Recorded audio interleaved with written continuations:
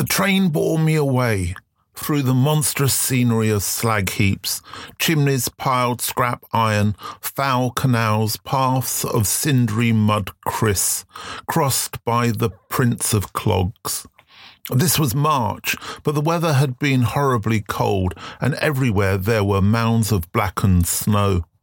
As we moved slowly through the outskirts of the town, we passed row after row of little grey slum houses running at right angles to the embankment.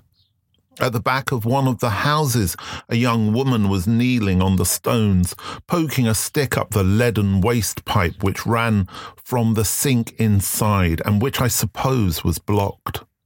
I had time to see everything about her, her sacking apron, her clumsy clogs, her arms reddened by the cold. She looked up as the train passed. And as I was almost near enough to catch her eye, she had a round, pale face, the usual exhausted face of the slum girl who is 25 and looks 40, thanks to miscarriages and drudgery. And it wore, for the second in which I saw it, the most desolate, hopeless expression I have ever seen.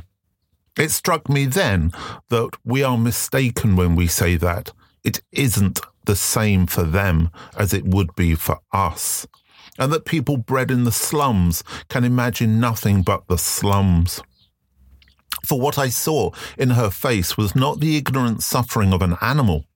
She knew well enough what was happening to her, understood as well as I did how dreadful a destiny it was to be kneeling there in the bitter cold on the slimy stones of a slum backyard, poking a stick up a foul drain pipe. It is only when you meet someone of a different culture from yourself that you begin to realise what your own beliefs really are. It was written by George Orwell from the book The Road to Wigan Pier. Seemed appropriate following on from last week when we were talking about poetry and we were talking about making photographs without cameras. But the reason I read that this week, I suppose it was ignited in a way by an article I saw on the It's Nice That website. Initially, I was slightly nervous about what that article was going to contain. Again, picking up on last week, that idea of Bruce Gilden in particular, and that disrespect that was being shown from people from other worlds, from our own perhaps, in different social economic situations. They're not in a different world, of course. They're just trying to get through the same world, but with a more stacked against them. So anyway, I saw this article on the It's Nice That website, and I'm going to put the link on the website page for this episode. The title, which concerned me, it said, "Should only working class photographers take pictures of working class places?" Speaking to 4 photographers documenting the 93, Barnsley, Appalachia and Jaywick, respectively, we investigate if there is a right way to document low-income areas, and ultimately if outsiders should. This is the first couple of paragraphs from that article. From Roger Main's work on a soon-to-be demolished Southam Street in the 50s to Martin Parr's early fascination with the North, photography has long set up shop in low-income areas. As equipment became more accessible and photographic courses more numerous, an increasing number of practitioners have emerged, yet a particular kind of working class documentation still prevails. Crucially, with recent statistics noting that only 16% of creative workers are from working class backgrounds. Its authors are often not working class themselves and are frequently drawn to such territories for their vibrance and struggles. But when a community does not have access to a photographer in their midst, does it not deserve representation? How then can a visitor do this ethically? What harm can a photograph pose to a community? This leads to another, perhaps more urgent consideration. If a territory has only ever been shot to its detriment by predominantly wealthy outsiders, should visitors continue to photograph there at all? Now, as I said, it's a very good, very well-reasoned, very well-argued article, and I recommend that you read it. For me, there is always this base issue with this idea of working class. I come from a working class background, and yet I never identify as being working class. For me, it's an irrelevance, and particularly within the English class system. Something that people seem to feel the need to cling on to. I'm a working class person from South London who ended up art directing Tatler magazine. Go figure. I'm very at home in South London, so in that sense, I could go back there and photograph there very easily. I know the streets, I know the people. However, would they perceive me as being one of their own still? Or have I moved class? Anyway, these are very interesting discussions and ethical debates which are currently going on. And I thought it was interesting to pick up on. There is no doubt that there are ways of creating work in difficult environments, socially economic difficult environments. With empathy, the word I used last week, that's so important to understand whatever class you're from. You need to be able to communicate with the people you're photographing. Welcome to this week's A Photographic Life. My excitement in starting this week's episode meant that I forgot to welcome you to the episode. There you go. We're never a slick operation here. Anyway, what I would like to do is welcome also to the Photographic Life to this week's episode is photographer Neil Massey. He's going to explain to us in less than 5 minutes exactly what photography means to him. Neil has been working as a professional photographer for the past 30 years. He picked up a camera at age 15 and studied photography at Bournemouth Art School before spending the following 15 years based in London working as an editorial photographer for titles which included The Face, Sleaze Nation and Q magazine. In 2009, he moved to Vietnam, where he lived for 6 years working on the long-form photographic projects Bloody Chunks, Untitled, Song and Monoblock. In 2015, he returned to London and began documenting its city. Since 2020, Massey has been developing photographic-based artworks called Collide Escapes. Let's hear from Neil, shall we? Hello, my name is Neil Massey. I've been photographing for 35 years now. So your question, what does photography mean to me, was a big one. When I look back, photography in my life is best described as an odyssey. Photography has been a part of my life since I was 15. I first picked up a camera at school. My mate Martin got me into photography, and I thank him for that. His stepdad had a darkroom at home, so me and Martin learned together. The pure magic of seeing my first black and white print appear in the tray still stays with me. By 17, I had my own darkroom in a cold shed in the garden. The fact I could actually earn a living from photography was such a revelation. I've travelled through all the changes in photography, black and white film to colour transparency, to colour negative, to digital, to phone photography, and now to mixed media, painting and photography. Always a journey, progression, growth. Photography has been a life teacher and a creative outlet for me. Making photographs has helped me engage and learn about the world around me. At times, the process of making pictures has helped me more directly with my mental health. Just the act of photographing takes me out of my mind and into the present moment. I've always struggled with the written word. The visual language of photography is how I best communicate. Early inspirations were photographers like Richard Avedon, Weegee, Robert Frank, Irving Penn, Sebastião Salgado, and Alex Webb.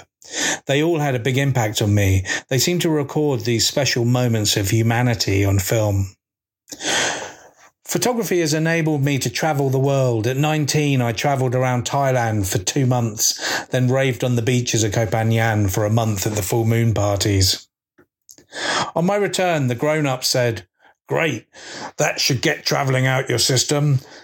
It did the opposite and firmly put travelling in my system. Travelling expands the mind. I learned to trust my instincts, especially when you travel alone.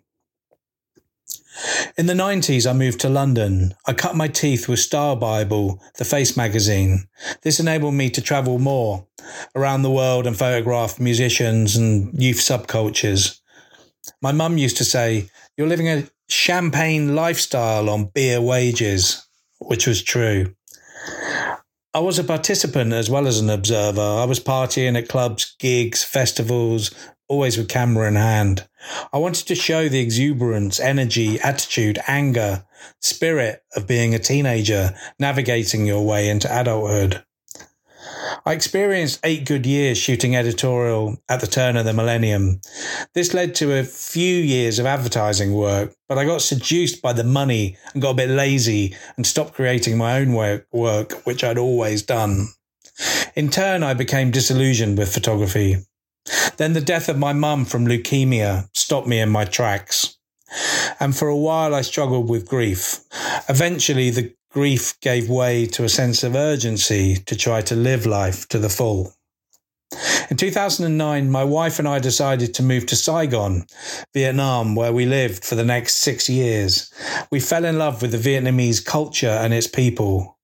I was inspired to pick up the camera again and reconnect with the world once more. Before going to Vietnam, all I could see online was images of the war and conical hats. What we found was a young, vibrant population, still run by the communist state, but embracing capitalist lifestyle, eking out freedoms where they could be found. I wanted to show this new Vietnam. This body of work is called the Vietnam Collection, photographed on film and digital cameras, and on an iPhone 5, which was new at the time. With the iPhone, I was particularly curious to see how good an image I could create and if anyone would notice if it was from a phone. Remember, it was 2014. I learned that a mobile phone was a lot less intrusive in street photography than a camera, especially in Vietnam. In 2015, my wife and 2 kids returned to London, where we live now. I've always struggled with labels. Am I a documentary, portrait or street photographer? All the above and more, I guess, I've come to realise. In recent years, my inspiration comes from paintings, books, films and music. Like travelling, with photography, I've always tried to push myself forward out of my comfort zone. In 2020, when the pandemic hit, like everyone else, I was cooped up indoors. It was the first time in years I'd stopped, and it got me in a reflective mode. I started scanning my negative archive from my 1990 trip to Thailand, which I'm currently making into a book. In my archives, I also found some photos of some fluoro rave acrylic paintings I made in 1991.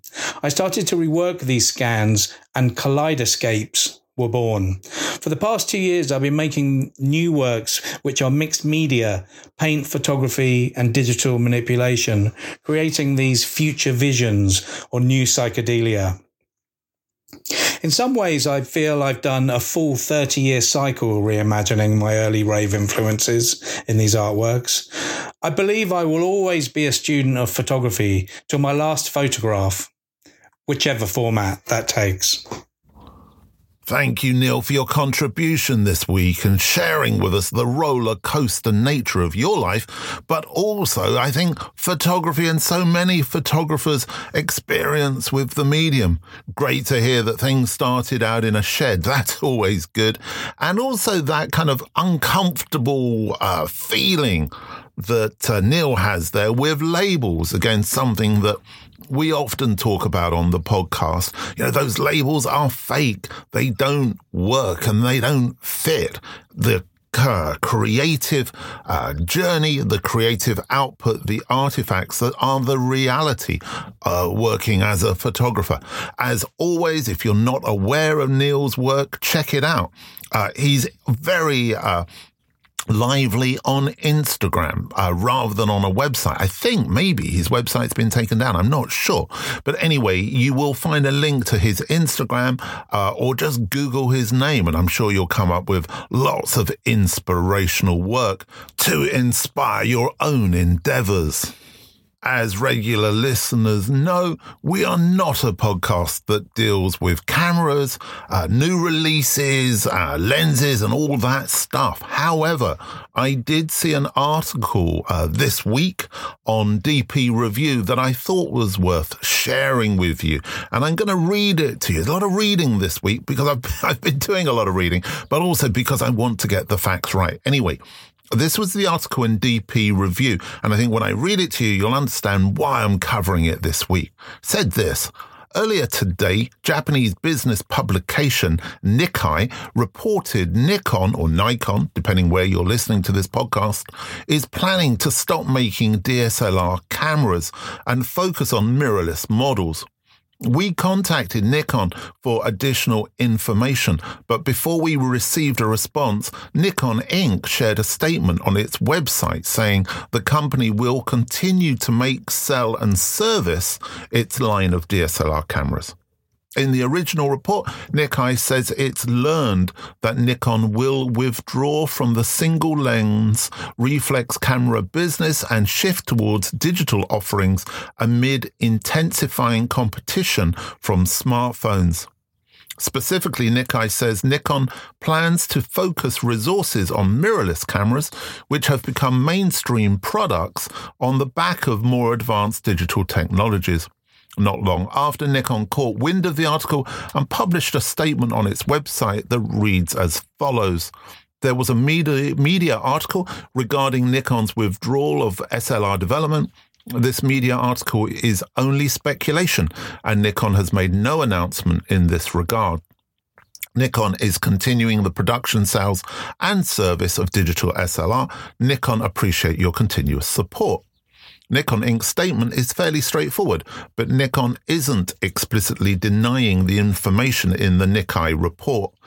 Nikon doesn't say the report is incorrect, only that Nikon has made no announcement in this regard. Nikon does say it will continue the production, sales and service of digital SLR, but that's a rather vague statement that only holds weight in the immediate present. Should Nikon cease all production, sales and service of its DSLR lineup tomorrow, Nikon's statement will still have been true when made. It's also worth noting that Nikon doesn't mention development at all in its statement, only production. While it isn't exactly a surprise Nikon wouldn't be pouring resources into developing new DSLR cameras, the wording in Nikon's statement seems clear that it's only continuing to produce its existing lineup of DSLRs. Of course, this is all reading between the lines of one report and one statement, but it's possible, if not likely, that both Nikkei's original report and Nikon's statement are true. Nikkei doesn't provide a specific time frame for Nikon ditching DSLRs, and Nikon's response only refers to what it's doing at this current time. In other words, there's not much to see here. Nikon is carrying on as usual until it isn't, at which point the inevitable will take place. Nikon's DSLRs and presumably F-mount lenses will become discontinued in favor of its growing line of Z-mount mirrorless cameras and lenses. Well, I think why that's all important to you guys is that that's Nikon being the past of photography for so many of you, and the future, they're agreeing, they're accepting it's mirrorless and it's smartphone. Again, something we talk about a lot on the podcast. Photography isn't about the past, it's about the future. And it is so often influenced and informed by technological development and actually technological rejection of what was they were producing in the past. So I don't see this as a negative. I can see this as a positive, but it's a definite sign of change. And change is something we talk about on this podcast all of the time. And that idea is where photography is going feeds back directly there to what Neil was talking about in his contribution this week, that idea of progression and moving his work forward. He isn't still trying to do the work he did in the 90s. He's allowing himself to go forward with that. And I think that's something to be encouraged and supported. Anyway, been a lot of reading this week. Hope you've enjoyed the episode. Hope you're staying cool in these rather hot days. And of course, I hope you're taking care.